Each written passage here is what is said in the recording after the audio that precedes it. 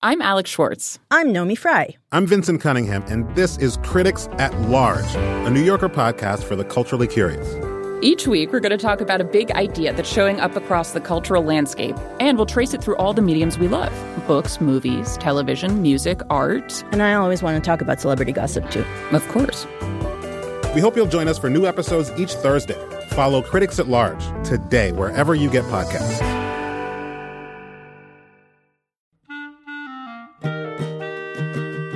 This episode of Livewire is brought to you by Progressive Insurance.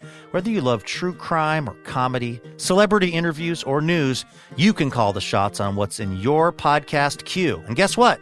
Now you can call them on your auto insurance, too, with the Name Your Price tool from Progressive. It works just the way it sounds. You tell Progressive how much you want to pay for car insurance, and they'll show you coverage options that fit your budget. Get your quote today at Progressive.com to join the over 28 million drivers who trust Progressive.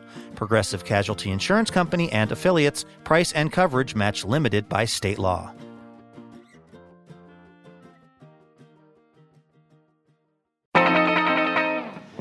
Hey folks, it's Luke. Stay where you are because coming up, NPR's David Folkenflik talks about media mogul Rupert Murdoch, who long before he even founded Fox News was using his empire to advance his, interests? The unwillingness of Geraldine Ferraro, a Catholic, to oppose abortion firmly angered Murdoch. Plus, it said he also held, quote, a conviction that women were emotionally ill-equipped to hold high office.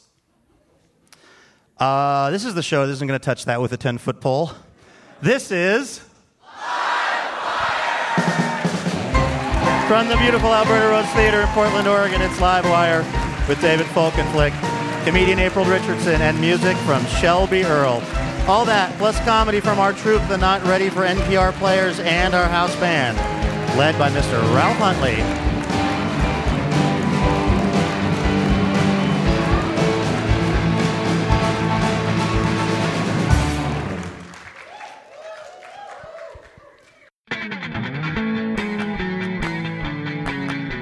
Hey everybody, welcome to another edition of Livewire, recorded as always in front of a live crowd at the Alberta Rose Theater in Portland, Oregon. My name's Luke Burbank, I'm your host. We've got a fascinating, funny, fabulous show for you this week. Comedian April Richardson is going to stop by. She has a story of what you're hoping your mom doesn't say when you tell her that you just got dumped. Did you fart in front of him? Also, Shelby Earle, an amazing singer-songwriter from Seattle, will favor us with some music. And NPR media correspondent Dave Folkenflik, he's going to talk about the only time that he's actually met Fox's Rupert Murdoch in the flesh. Well, I can write this, new chapter in my life. This is all a chance for me to begin anew. Murdoch is the subject of a new book that David has written. And speaking of right-wing networks, I actually started things off at the Alberta Rose Theater by telling the crowd about my own conservative media roots. Take a listen. I just want to let you guys know something about me right here at the beginning of the show. I actually got my first radio job working at a conservative talk radio station. It's true. It's true. It was actually the Fox radio affiliate in Seattle, Hot Talk 570 KVI. Yeah. And let me tell you, the talk was hot. Very, very hot. It was an exciting thing for me, though, because I was 22. It was my first job right out of college. And I got to go on a lot of adventures. We would do these live broadcasts from different places. Like we went to this thing called the Conservative Political Action Conference, CPAC. And I got to meet a young John Boehner, who was weirdly orange even in 1995, in case you're scoring at home. I met an older and pretty confused Charlton Heston at a book signing. I think he thought he was on the Planet of the Apes still, which technically speaking he was, right? Because it's Earth. Isn't it Earth? I don't pay attention. It was really exciting to get to go to these different things, but maybe the most exciting thing for me was once a year we would get to go to this get-together. And even though we were a conservative political talk morning show, we still somehow qualified to get to go to this thing called Morning Show Boot Camp, which is the get-together for all of the morning zoo radio shows in the country. Just take a minute to imagine what that looks like. More Hawaiian shirts than you have ever seen outside of a Jimmy Buffett concert. Just the zaniest / saddest people you have ever been at a Westin with. There would be these breakout sessions about like how to make the right kind of prank phone call on the listeners, or what version of the Battle of the Sexes bit was really bringing in the female 25 to 54 demo. It was a pretty weird scene. I liked working at this place, though, but what happened for me was a pretty extreme change of scenery. I went from working at this conservative talk radio station where, like, the main goal of the place was to get Bill Clinton removed from office and then executed. I went from that to working at a public radio station where the goal was to get Mumia Abu-Jamal out of prison and possibly elected president, if that could be like arranged. It is a kind of major culture shock for me. And yet I noticed something after being in both of these places, which is that they weren't as different as you might imagine. You know, you had people, granted they were coming at the problems kind of from different starting places, but you had these people at both of these radio stations who just felt like, our job is to report things as honestly as we can and to tell people about stuff they wouldn't otherwise hear about. And I think when people think of media bias, they think that people in the media get up in the morning and like look in the mirror while they're washing their face and they go like, let's go deceive America today. And of course, that's not how it happens, right? Most of the people that work in the media, whether it's Fox or otherwise, they're kind of doing their best.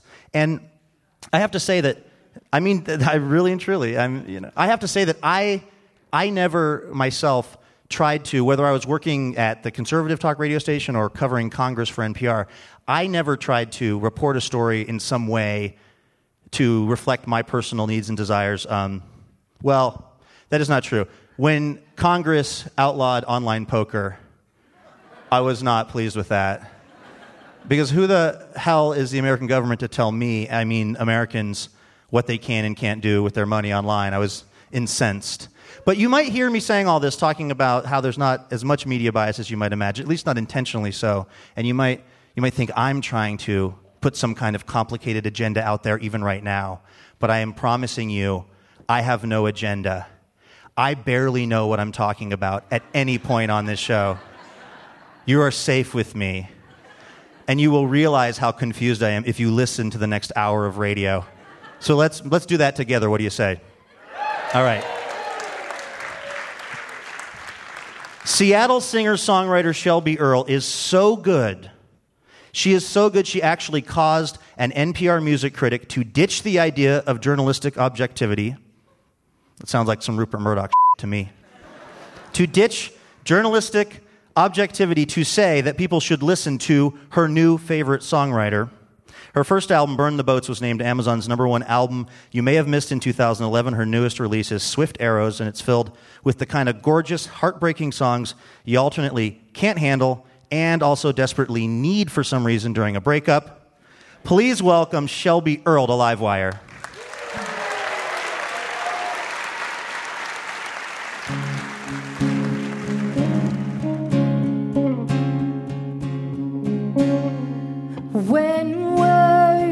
When words are not enough,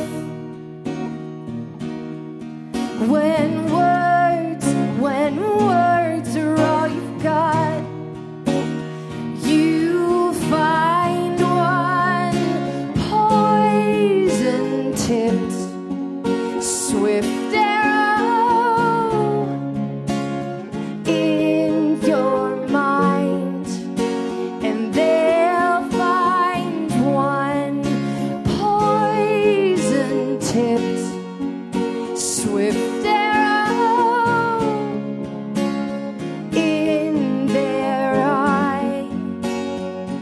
And it won't be the first that you spend of the kind.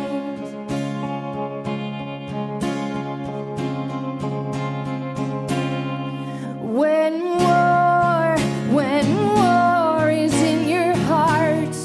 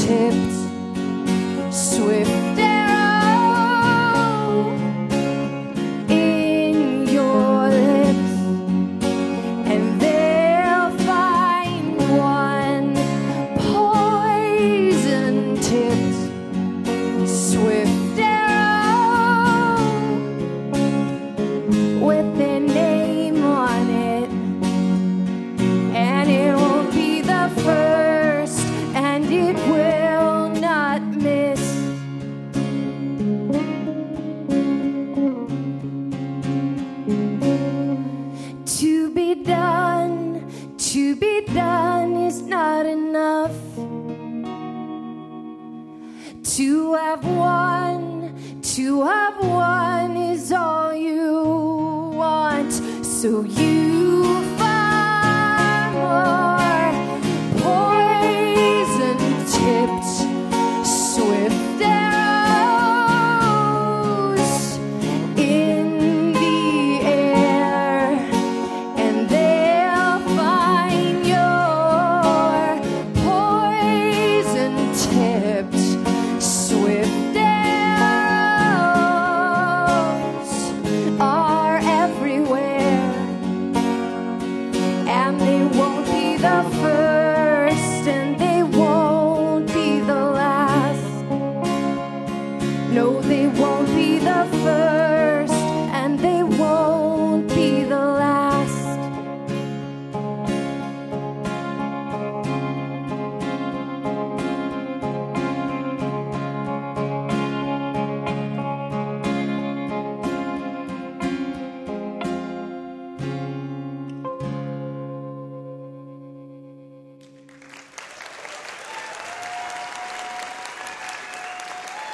Shelby Earle, the latest record is Swift Arrows. She's going to be back out here in just a few minutes.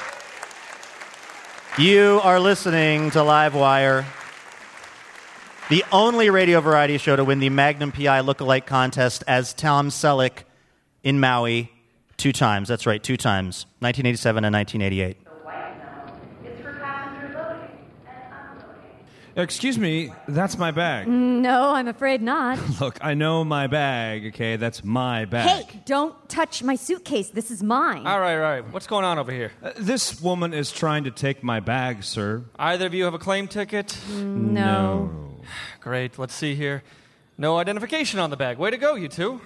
Look, this is a Samsonite 1221. That's mine. Well, I have a Samsonite 1221 as well. Okay, we're going to have to just open it up to get to the bottom of this. No. What? I have a lot of personal things in there. Yeah, I have items that might be considered... Look, it's private, okay? Well, somebody's got to look in here if you two can't figure out whose bag it is. Look, I'll take a little look, and if you describe what I see, it's yours. But I... Oh, God. Oh, sweet Christ on a cracker. All right.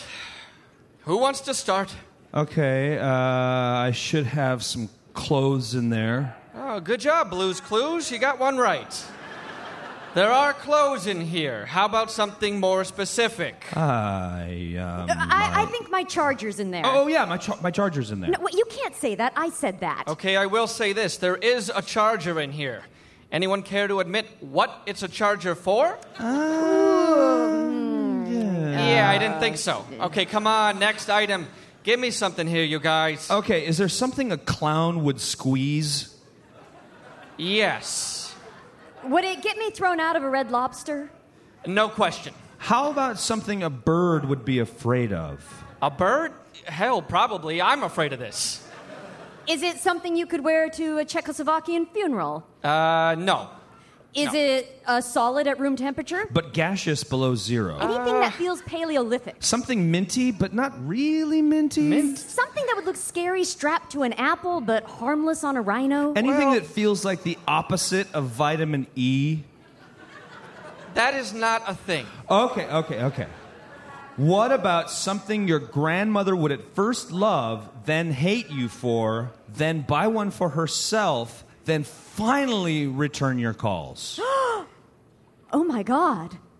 I think we're talking about the same thing. You mean, Yeah, that. That is definitely what this thing is. This may sound crazy, but why don't we put this suitcase back and go get a drink at the bar? I'd love to. Maybe when we come back, there'll be 2 bags here? Go enjoy your drink, and I'll be here when you get back, along with the NSA and a hazmat removal team, and I think you both know why.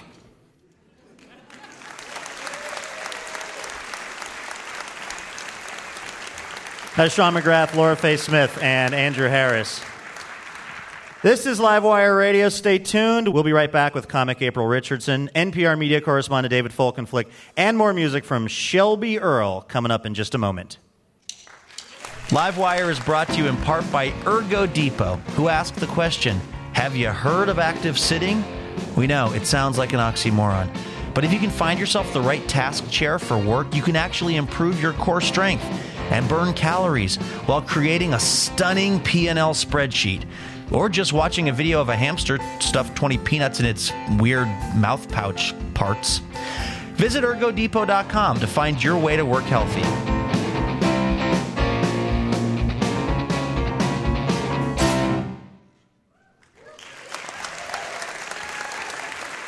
Hey, welcome back to Livewire Radio. I'm Luke Burbank. Have you guys seen Chelsea lately?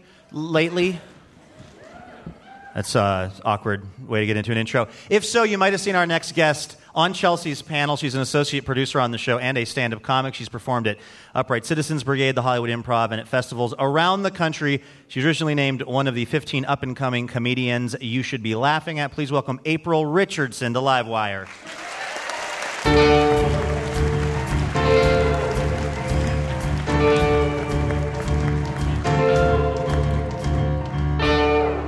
Hey, Portland. How's it going? Oh, hey!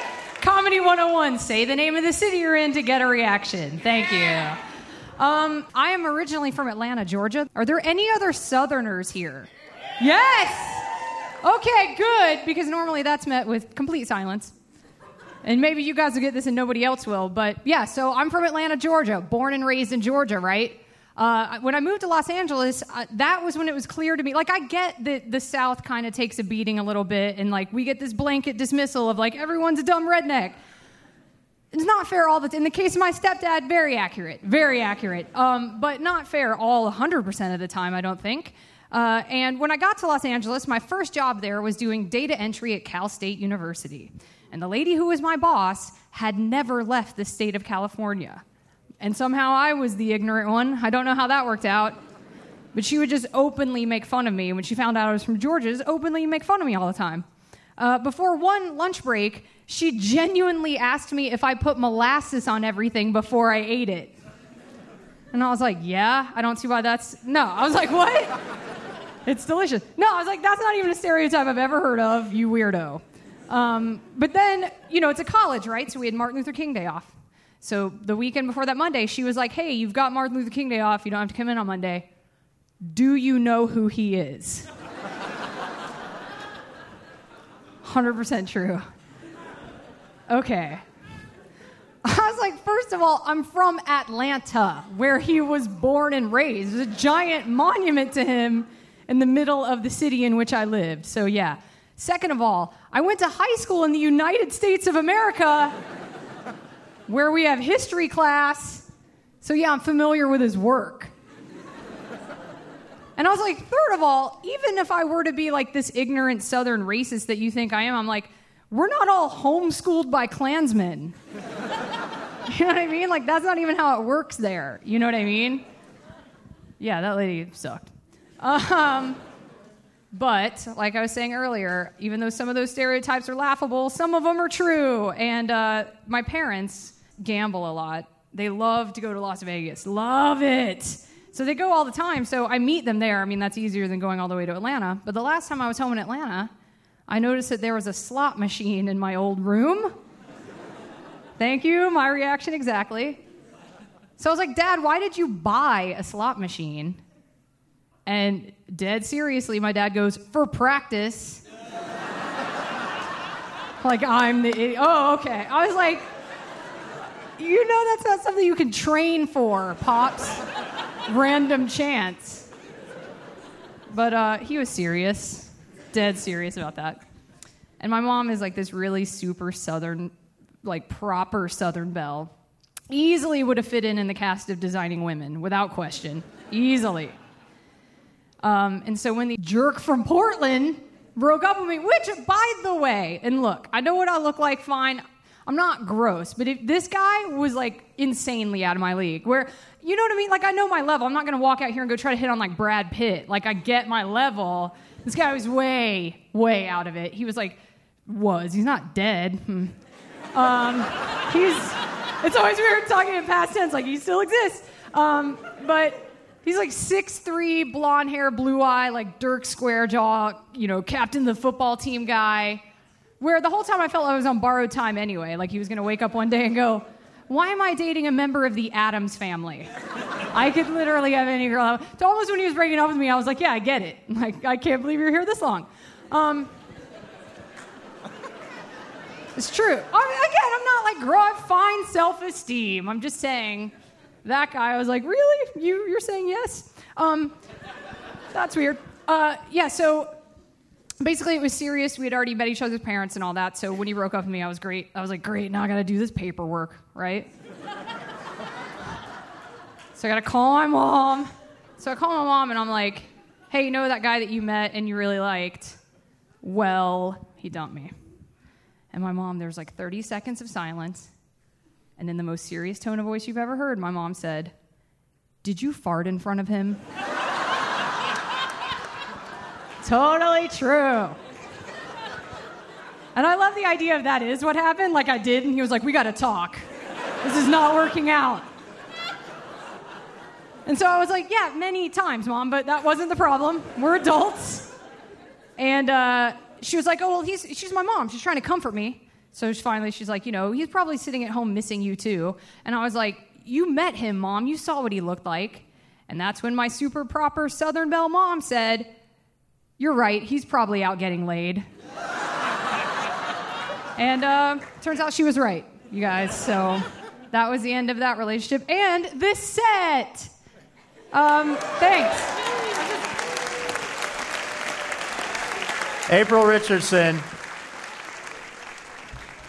right here on Livewire. First off, April. Yes. We can get that guy killed. No, it's okay. He's not that bad now. It's Are you okay worried now. that you're going to run into him? No, I do. He actually lives in LA now. It's totally fine now. Does he know that you're doing those jokes? I'm at the point now where I can tell jokes about it, so it's okay. Does he know? Has he seen the act? Of course. That has to be an interesting feeling for him. He's also a comedian. I mean, a lot of people in this room would know who he was if I said his name. Is it Louis C.K.? It is Jerry Seinfeld. It's really weird. He's cheating on me with his wife. Seriously misdescribed him if it's Louis C.K. Just physically. No, well, I did. I mean, he's a super hot dude. I described him accurately. And again, it's weird telling that joke because you guys, I'm not a cutter. I'm not going to go home and cry in the bath. Like, whatever. I'm fine. I'm just saying, if you saw the two of us walking together, you'd be like, that's interesting that guy would, like, it's that kind of thing. Yeah. What was it like in Atlanta, Georgia, when you were a kid? And it makes perfect sense to me. I assume interested in comedy. Yes. I mean, was there an outlet for you as a kid growing up? Talking in the middle of class all of the time? Yeah, there was. Trying out jokes on my teachers when I should have been doing work? Yeah, that was pretty much it. I was always like the class clown. But to be honest, it was kind of like, well, of course you guys are laughing because like you have nothing else to do. Like it's either laugh at me or do your homework. Yes, I would choose laughing at me. So I'm like, this isn't a gauge of how good I am at this. And also, so I was like, nobody's going to find me funny except like these kids. But then when I saw Bob Odenkirk on the A-list, when I was like 12 or 13, doing just the weirdest, awesomest comedy, I was like, oh, weirdos can make it in this business. Like, he's my number one. I think he's the funniest person who ever lived. And that was like my number one. Like, oh, I could potentially do this.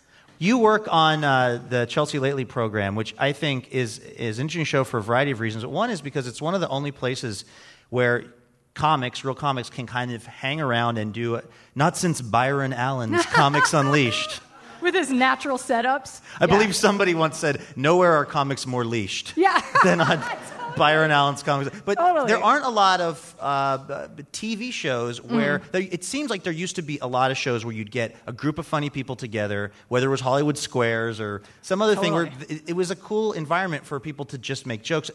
Chelsea Lately seems to be one of the last places where that kind of roundtable environment exists. Right, I am thankful for that. I want to really quickly tell you that as a kid, I audio taped Hollywood Squares. I used to hold my boombox up to my Nana and Granddaddy's television and audio tape it. I was so in. I don't know why I wanted to listen to it later on headphones, audio only. Is that why that Jim guy J. broke Bullock, up with you? audio only. That's weird as a kid, but I did that. But yeah, it is. It is actually kind of one of the last places that you can showcase, like, hey, I can write jokes about topical things. Like, I just learned these topics an hour ago, and I wrote all these jokes about it. And yeah, it's a cool thing. I'm really thankful that I get the chance to be on it. Did I read correctly on your internet site that you have a podcast dedicated to the TV show Saved by the Bell? I'm 34 and I'm white. Like, of course I have a podcast, A. And B, of course, it's about Saved by the Bell because I watched it 4 times a day when it was on in high school, every day. And I have all of them memorized. Well, what sort of stuff do you get into on that show? Okay, well, I never realized what a dumb concept it was until I had to explain it into a microphone. So I'm really on the spot here, trying to think of redeeming qualities. It's like you go episode by episode and just do kind of an analysis, like. Well, it is. It's like, to be honest, and as fakely pompous as this is going to sound, it's like a critical analysis of it. I swear. But then also, because it was so ridiculous, and I watched it when I was in high school and the kids were in high school, and to look back on it with adult eyes, it is bonkers. Like, to watch it now, you can count, 15 times an episode that, like, the adults at the school would have been arrested. And, you know what I mean? Like, or even the kids would have been arrested. Like, just so many times where you're like, that is super illegal. That's super creepy. I mean, there are episodes where the principal of the school, like, goes to the kids' houses and, like, hangs out in their bedroom. Like, yeah. So it's still, looking at it like that with adult eyes, it's crazy. What do you think the cultural significance of I'm so excited, I'm so scared is? And can you, for the people that didn't see, can you give the context for that particular scene? Okay, for those of you who don't know, you should be ashamed of yourselves because it's a cultural, iconic moment. One of the most powerful anti-drug messages broadcast on syndicated television during the late 80s, early 90s. Yeah, arguably one of the most important episodes of television ever. I mean, I don't care about your Who Shot JRs or whatever. This is what's up. Is the episode where Jesse Spano, a character on Saved by the Bell, gets addicted to caffeine pills in roughly 36 hours. Full addicted, full-blown junkie. She's taking some NoDoz to study. Can't kick the habit after a day and a half. Can't do it. And she's supposed to sing. Her friends were just signed to a record label, as you do when you're 15 or 16. And they have to sing for the heads of this record label, but she's addicted to these pills and can't do it. And so they were going to do Should a cover we get into a little kind of acty thing here? Who's the guy in that scene? Is it? Okay, first of all, his name is Zach Morris. How dare you? Okay, I'm sorry. I'm close to walking out of this interview. Okay, can I be Zach Morris? Yes, you can be Zach Morris. Okay, I don't remember the exact dialogue, Okay. but we're in your bedroom, I believe? Yes. I ask you how you are, right, or something to that effect? How's the preparation for the... You asked me if I'm ready to sing. You're like, hey, are you ready for the audition tonight? Hey, Jesse, are you ready for the audition tonight? And then I can't. I don't know all the words to the song. I've got to wash my hair. And you go, there's no time for that. We got to go. Okay, you do your part. I'll do that. Okay. Well, you didn't know his name, so I didn't know if you knew the lines to the thing. Okay. Yeah, so I don't know what to do. Like, I've got to change my clothes. We don't have time for that. We've got to go. No time. There's never any time. I don't have time to eat. I don't have time to study. And then you're supposed to say something. What do I say? You're supposed to say, we got to sing, Jesse. We got to sing, Jesse. I can sing. I'm so excited. I'm so excited. I'm so scared. April Richardson, ladies and gentlemen, amazing. Amazing.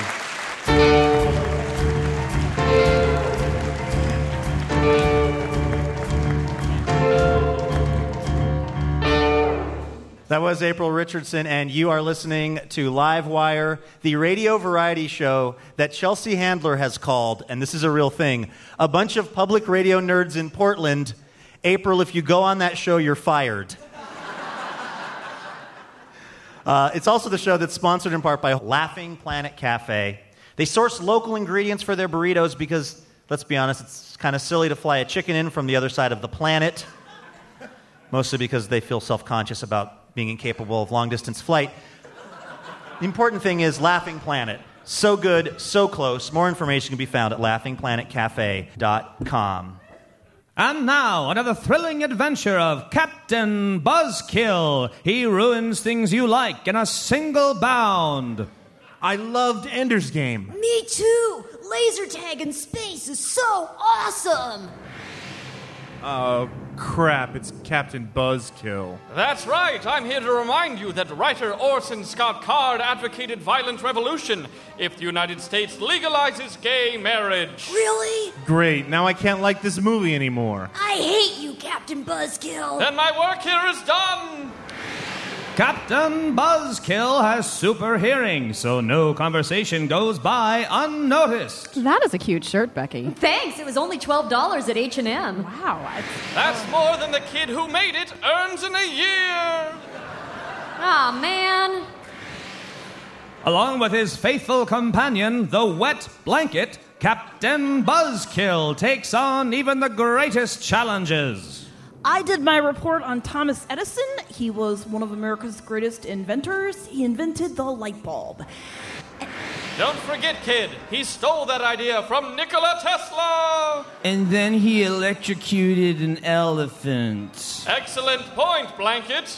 I did mine on Alexander Graham Bell. He was a great guy who invented the telephone. You're right. He was a nice guy. But so was the Italian guy who invented the telephone 10 years earlier. Buzz Aldrin landed on the moon. That's right, kid. But let me tell you a story about the Apollo rockets and the Nazi scientists who engineered them. And we're shielded from international prosecution because we wanted to help to beat Russia to space. History is stupid. Let's play Legos. Yeah. Great work, Wet Blanket. Captain Buzzkill and the Wet Blanket. They're not the heroes we want, just the heroes we have to deal with anytime something makes us happy. Did you hear that, Blanket? A woman in Illinois is telling her kid that Annie's Shells and Cheese is healthy just because it has a cute bunny logo. But it's the same chemical cheese formula. To the Bummermobile! Andrew Harris, Sean McGrath, Laura Faye Smith, Courtney Hameister, and Jason Rouse. Maybe one of the highest compliments we can pay our next guest, David Folkenflik, is that Geraldo Rivera of Fox News once called him a really weak-kneed, backstabbing, sweaty-palmed reporter. High praise from an incredible mustache. You hear him on NPR all the time. You've seen him on CNN, and recently The Colbert Report. His latest book, Murdoch's World, The Last of the Old World Media Empires, covers Rupert Murdoch's rise to power and how he nearly lost it all. Please welcome David Folkenflik to Livewire.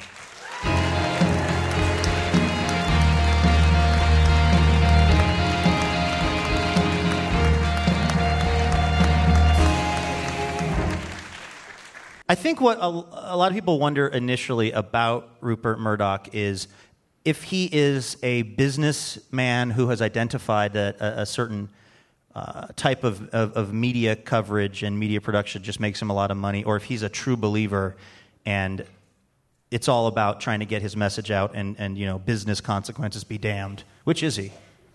There's one extra wrinkle in there. The guy loves newspapers. The guy, he's the son of an Australian newspaper executive, and he really loves the feel that he can connect with readers. He loves the tabloids in particular, the London Sun that has the topless girls on page 3 and the New York Post that has a pun for every headline. But he also loves them because they get him influenced with politicians. His readers are politicians' voters. And so in all three of the major English-speaking countries in which he's so, influential, in Australia, the U.S., and the U.K., he uses those readers to sort of gain leverage with politicians. And then he uses that leverage with politicians to help further his other business interests, like the, Fox Network, Fox News, B-Sky B in the U.K. And those things are so profitable that they help then to subsidize the newspapers he loves so much. So it's kind of like a three-part circle that continually self-reinforces. The book is really fascinating. I'm wondering, with all the research that you've done, do you feel like he is he to the right of what Fox News typically does? Is he to the left? Where does he jive with what a lot of us see when we're in a Applebee's and Fox News is on in the bar? Just how I like to watch it. Well, Rupert Murdoch is genuinely a conservative dude, and no one should mistake that at all. But Fox News is to the right of him. Like Fox News is run by Roger Ailes, who was a chief media guy for President Nixon when he ran for election in '68 and for George H.W. Bush in '88. And he's a genuinely conservative guy with a vision. The idea is the network was cast not only to find stories that maybe the mainstream media wasn't finding, but to sort of sustain this grievance that the media is only approaching things from the left. And that was part of its story. It was the media criticism all the time. And Rupert Murdoch is both a little less conservative and a lot more pragmatic about toggling back and forth. You know, a lot of people forget he supported Ed Koch, a Democrat, for mayor. You know, and essentially lifted him from obscurity to become mayor as congressman. Many decades ago, he supported Hillary Clinton in the pages of the New York Post when she ran for Senate in 2000. He supported Tony Blair, a Labor candidate for prime minister successfully 3 times in the UK. And these kind of center-left guys and these very conservative guys, he goes back and forth, and it means both parties think they have a chance of winning his support. Roger Ailes and Fox News, they're going to sort of not only adjudicate kind of the politics within the Republican Party, but you can't imagine their main, leading voices ever really coming out and say, this Barack Obama, I think he's got something. I'm going with him. Is writing a book like this the kind of thing that makes you nervous as a working journalist? Because, Fox News has been known to hold a grudge. Sure. To people who are reporting things that aren't necessarily flattering. Yeah. The most daunting thing about it is actually writing the book, which is a guy who files stories of, 3 to 5 minutes at a stretch. That 300 pages seems pretty long. Although the last third is footnotes. Sure. It really is. And I think this is interesting because, the point, I think, is that you had to be really ironclad with what you were asserting in this book, right? Look, there are 2 reasons. One is that Fox holds a grudge, and the Murdochs are known to hold grudges. And the other thing is that, there are all these legal cases in the UK involving allegations of hacking into voicemails of cell phones of people and of bribing, police officers and other public officials. And the British laws about what you can and can't report when there are trials going on are kind of insane by our lights. And so I wanted everything to be very, carefully footnoted, as you say. But, they do hold grudges. There was one point after the Geraldo story I did that led him to that flattering praise. Can you just remind the people what you reported on Geraldo? Sure. I'm sure he would want me to do that. So in 2001, he's left CNBC to return to the fold. Roger Ailes had been his boss at CNBC, and he just couldn't stand being behind a desk. And, he knew people had been killed in the 9/11 attacks, and he wanted to essentially go to war against Osama bin Laden himself, the dastardly one, he called him. And so he goes to Afghanistan, and there's a day in early December of 2001 where he is on one knee praying on the site where 3 American soldiers and various allied Afghan fighters had been killed by our own bombs in a friendly fire attack. And it was moving, and he says, I think it's the Lord's Prayer, and he's very moved, and he gives an account twice, from Afghanistan Live, explaining what he did and showing the videotape. As I was able to show within a couple of days, he was pretty close. He was about 300 miles away from the site where they were killed. And he had basically looked at the camera and said, okay, are you on me? Are you on me? And then he pops on one knee and says, the Lord is my shepherd, hallowed be thy name. And he's, essentially created a very poignant moment that didn't happen to be grounded in fact. So how did you figure out, did you recognize a boulder behind him? And, that is not that part of Afghanistan.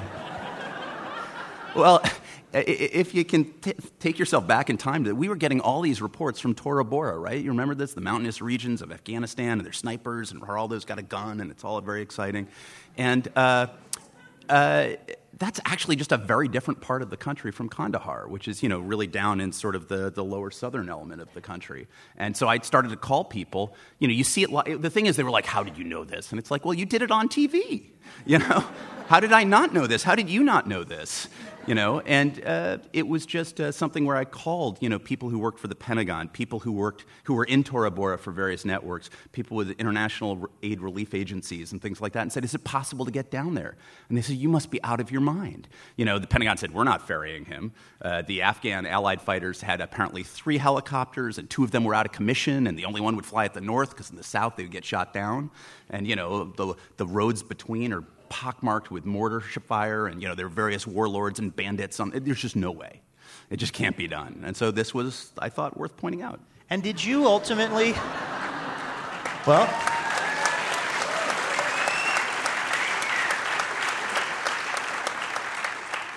sadly, Geraldo has been processing his grief by tweeting out pictures of himself shirtless.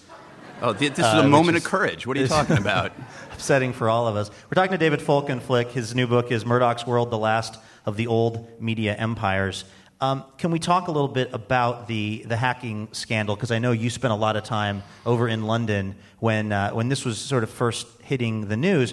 And for the rest of us over here who were just checking in and out, how much did this really threaten what Rupert Murdoch had built? And also, really what was alleged to have gone on and what went on?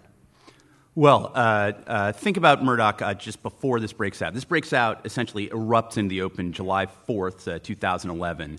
And Murdoch at that point, it's a publicly traded company, I think it's worth pointing out, but he and his family control so many of the voting shares that effectively he can run it as though it's his own. They control about 40% of the national newspaper circulation in the UK, and that's really a national newspaper market. By the way, just so you know, in Australia, he controls more like 65 to 70% of newspaper circulation down there. So when I say his influence, he really has influence. It was clear that his executives and politicians of both parties there were sort of interlocked. They were all trying to win each other's favor and working on one another's interests rather than perhaps the greater public good. He was also trying to take over at the behest of his son James, who was the chairman of their interest there, the largest private broadcaster called B-Sky B. They controlled 40%. They wanted all of it, hugely profitable, and they needed the approval of the Cameron government. So all of this is building up just as it goes to July of 2011, and it's really in those weeks that approval is about to come from the government. And then it turns out that not only have the tabloids of Mr. Murdoch been engaged in hacking celebrities who are sort of just fodder for coverage, and soccer players and various executives in the soccer leagues who are, again, just fodder for coverage, and actors and actresses, and even politicians who are vaguely assumed to be philanderers and corrupt anyway.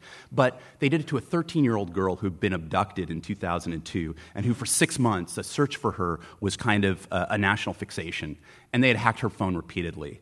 And there was the belief at the time, and it's now not clear, but belief at the time that actually the hacking into the phone had caused the deletion of messages, which had given her parents false hope that they had heard those messages.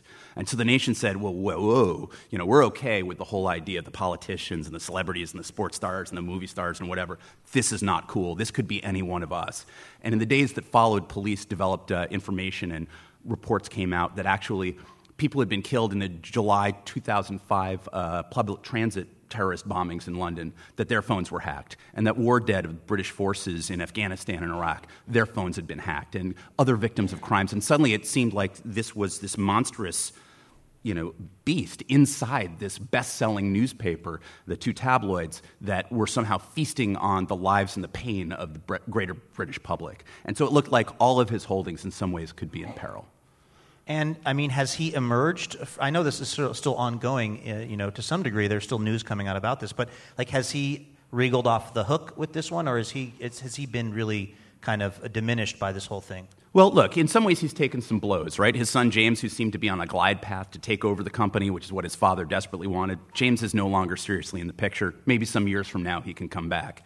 If you look at, there have been these indictments of people he was very close to, the two top newspaper executives, a woman he thought of as his surrogate daughter, who was CEO for his newspapers there, she's in the dock right now. If you look at the fact that earlier this year he split his company in two, so those broadcasting elements, which were subsidizing some of the newspapers going through tough times, they are in a separate company, and they can't protect that company anymore. And so those newspapers are in a much more vulnerable state. So you can say, my goodness, here's a guy who's really taken some hits. On the other hand, he describes everything from the company as being in personal terms. So at the age of 82, he says, well, I can write this, new chapter in my life. This is all a chance for me to begin anew. And so he talks about... That is a really good Rupert Murdoch impression.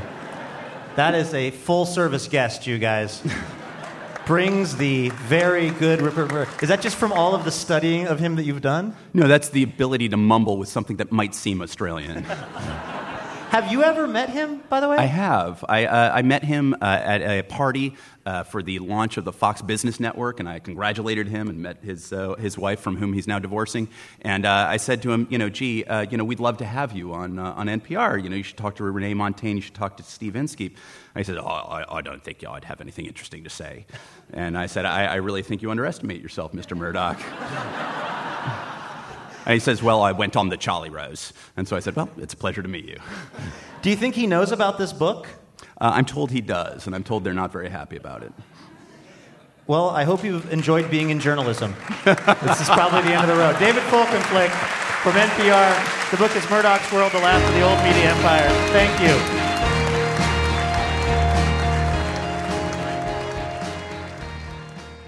Livewire is sponsored in part by Whole Foods Market and their 365 everyday value line.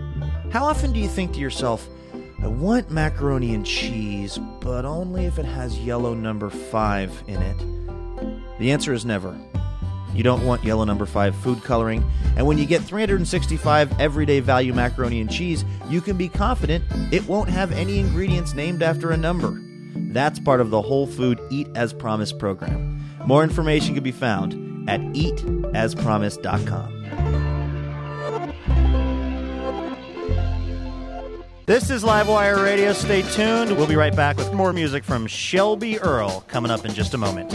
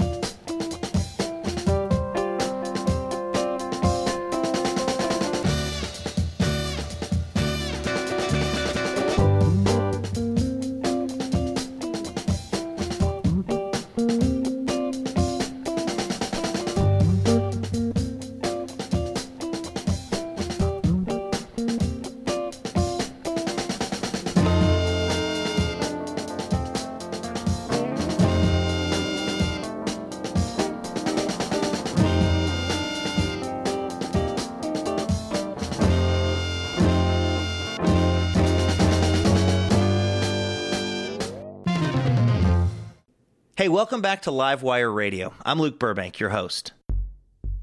We know it's hard to get enough of that sweet, sweet Livewire, which is why we have even more content waiting for you over at our website, livewireradio.org. Things like sketches from the writer's room that didn't make it to the air, some touching songs based on Craigslist ads, and timely poems from our house poet, Scott Poole. It's all waiting for you over at livewireradio.org.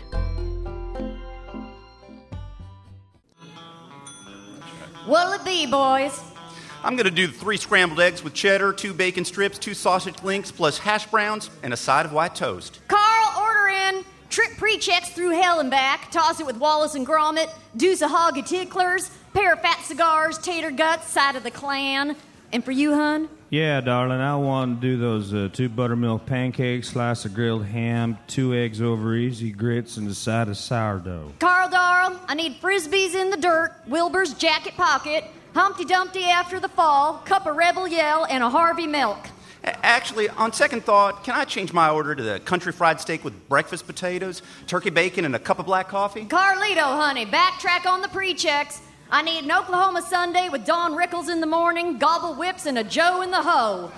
Yeah, I think the pancakes might be too heavy. Can I just get the granola with fruit? And Carl, Bobby, scratch those Frisbees. Butter up the baton and call Buzz Aldrin a clam slammer. 2 okie dokies, shingle on a shimmy. Splish splash King Kong likes the clash. Move the kettle to the bowling alley and read me the career stats of Dan Gladden, top to bottom.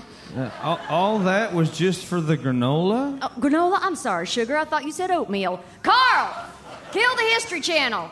Give me hi-ho silver, roll them in sawdust, and toss in a Mexican massage. Put your boot on and call me heaven. Smoke a 4-toed sloth playing skydive parcheesi. Smackety-smack. Line up the little ones and lop off their pigtails. Double-wide rucksack with Captain Picard.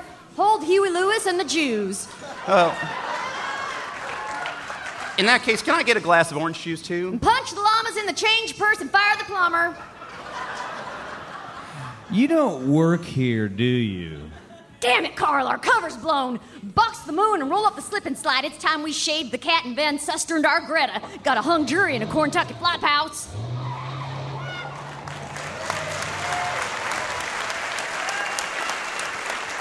Laura Faye Smith, Sean McGrath, Andrew Harris, and the amazing David Folkenflik from NPR's media coverage.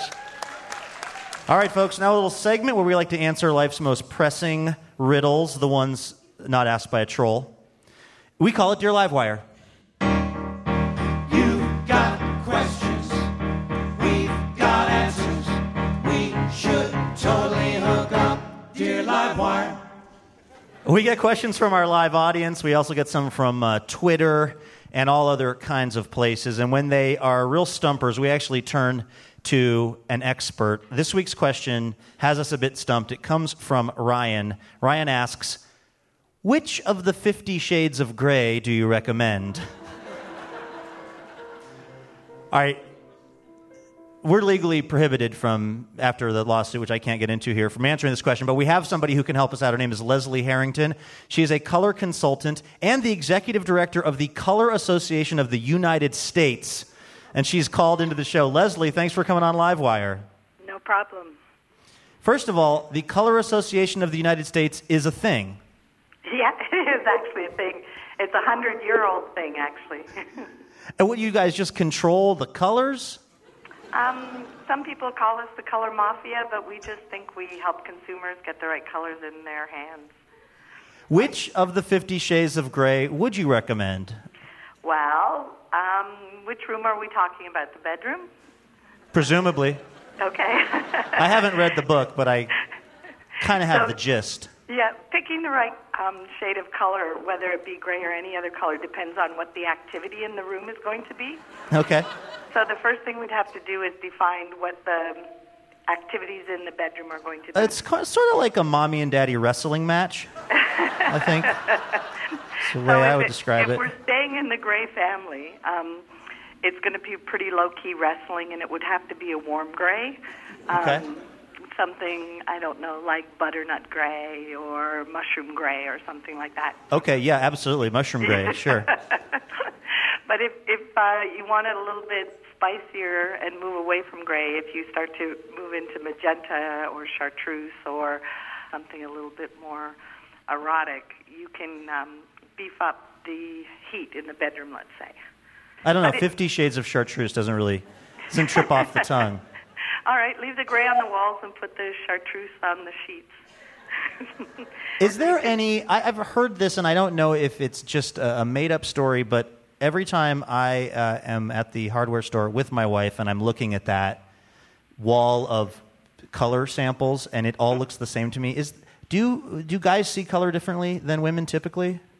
Do guys? Actually, well, guys have a greater chance of being color deficient or colorblind than women.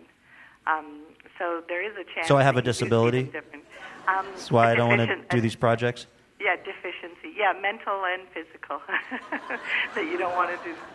Have you read the book 50 Shades of Grey, by the way? No, but my 17-year-old daughter did. Liberal household you're running there, Leslie. No, she did it behind my back. I didn't know until it was done. That it was too late. All right, yeah. Well, Leslie Harrington from the Color Association of the United States, thank you so much for coming on the show. You're welcome. Bye. All right, that's Dear Livewire. Dear Livewire is brought to you by New Belgium Brewing. This month featuring Snapshot, brewed with wheat and pale malt with an extra step to tart it up a little, which is why it's now considered the unadulterated floozy of New Belgium beers. That's okay, though. For more information and for your folly, go over to newbelgium.com to find out more. All right, ladies and gentlemen, please, one more time, a round of applause for Shelby Earle.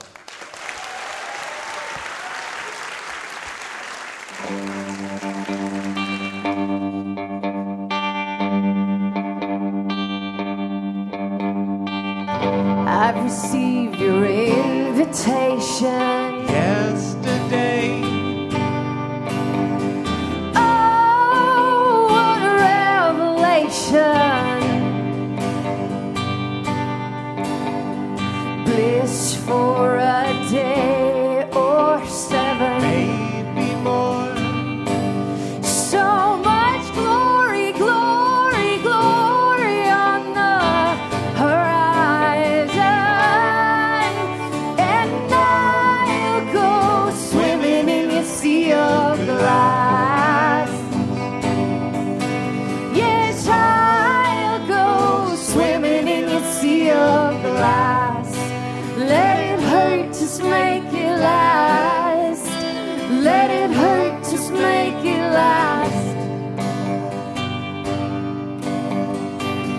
Dress me up like Sunday morning. Sunday morning. Belle of the bar of the moment. Make me out any way you want me. All for you. Oh, just keep me in your story.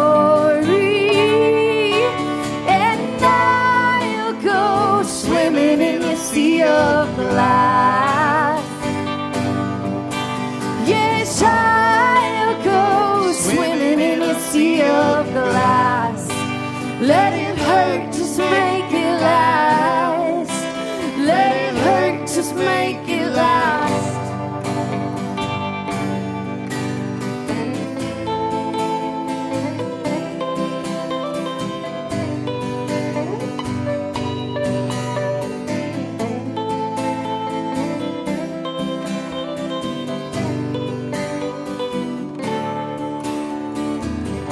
Lead me by the hand, I'll go anywhere.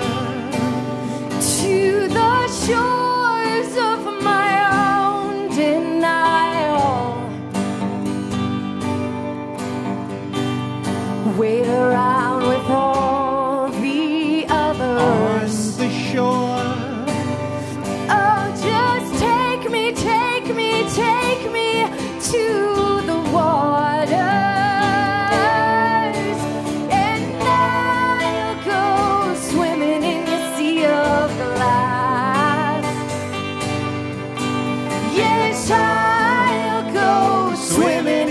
Sea of glass. I'll go swimming in your sea of glass.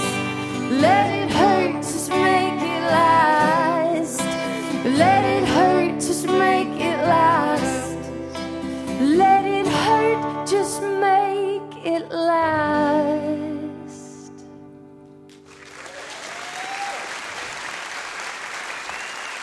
Shelby Earle right here on Livewire. That is our show for the week. Thank you so much.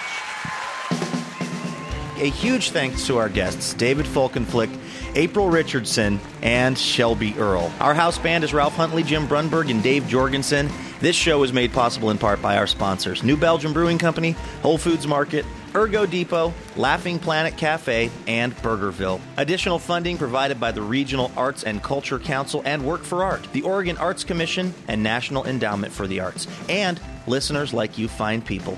Hotel accommodations generously provided by the Hotel Deluxe in Portland, Oregon. Our media partners are KUOW 94.9 FM in Seattle, Oregon Public Broadcasting, and Kink.FM. Our executive producer is Robin Tenenbaum. The show is also produced by Courtney Haumeister and Jim Brunberg. Our sketch comedy group is Sean McGrath, Andrew Harris, and Laura Faye Smith. Our head writer is Courtney Haumeister with show writers Sean McGrath, Scott Poole, Jason Rouse, and me. Our guest writer of the show is Alex Falcone. Sound effects by Jason Rouse. Our technical director is Jonathan Newsom. Our engineer is Graham Nystrom. Stage management by Will Fernandez. Special thanks to Revival Drum Shop. Livewire was created by Kate Sokoloff and Robin Tenenbaum. For more information about our show and how to become a member of Livewire, visit livewireradio.org. You can download our podcast over on iTunes, Stitcher, or SoundCloud, and find us on Twitter and Facebook at Livewire Radio. Thank you so much for listening. We'll be back next week. I'm Luke Burbank, your host. We'll see you then. Dear Livewire, when we first met, I was really shy. I had no idea we'd spend so much time together, or that you'd be one to fill my heart with joy and make me want to be a better person. Oh, I'm sorry, I didn't know you were here. I was busy reading a review from one of our many rapturously smitten listeners. Oh, wait, actually, no, sorry. This is from Elena. Anyway, the point is, it would be really helpful if you wanted to leave us a review. Feel free to say really nice things about us, and we'll even read them now and then on the show. So you might hear your review of Livewire read on the program itself. Reviews help other people hear about the show, and then we can keep doing this for a long, long time because we love having this job. Thank you so much if you've left a review, and if you're about to leave a review, you can go ahead and do it right where you get the podcast.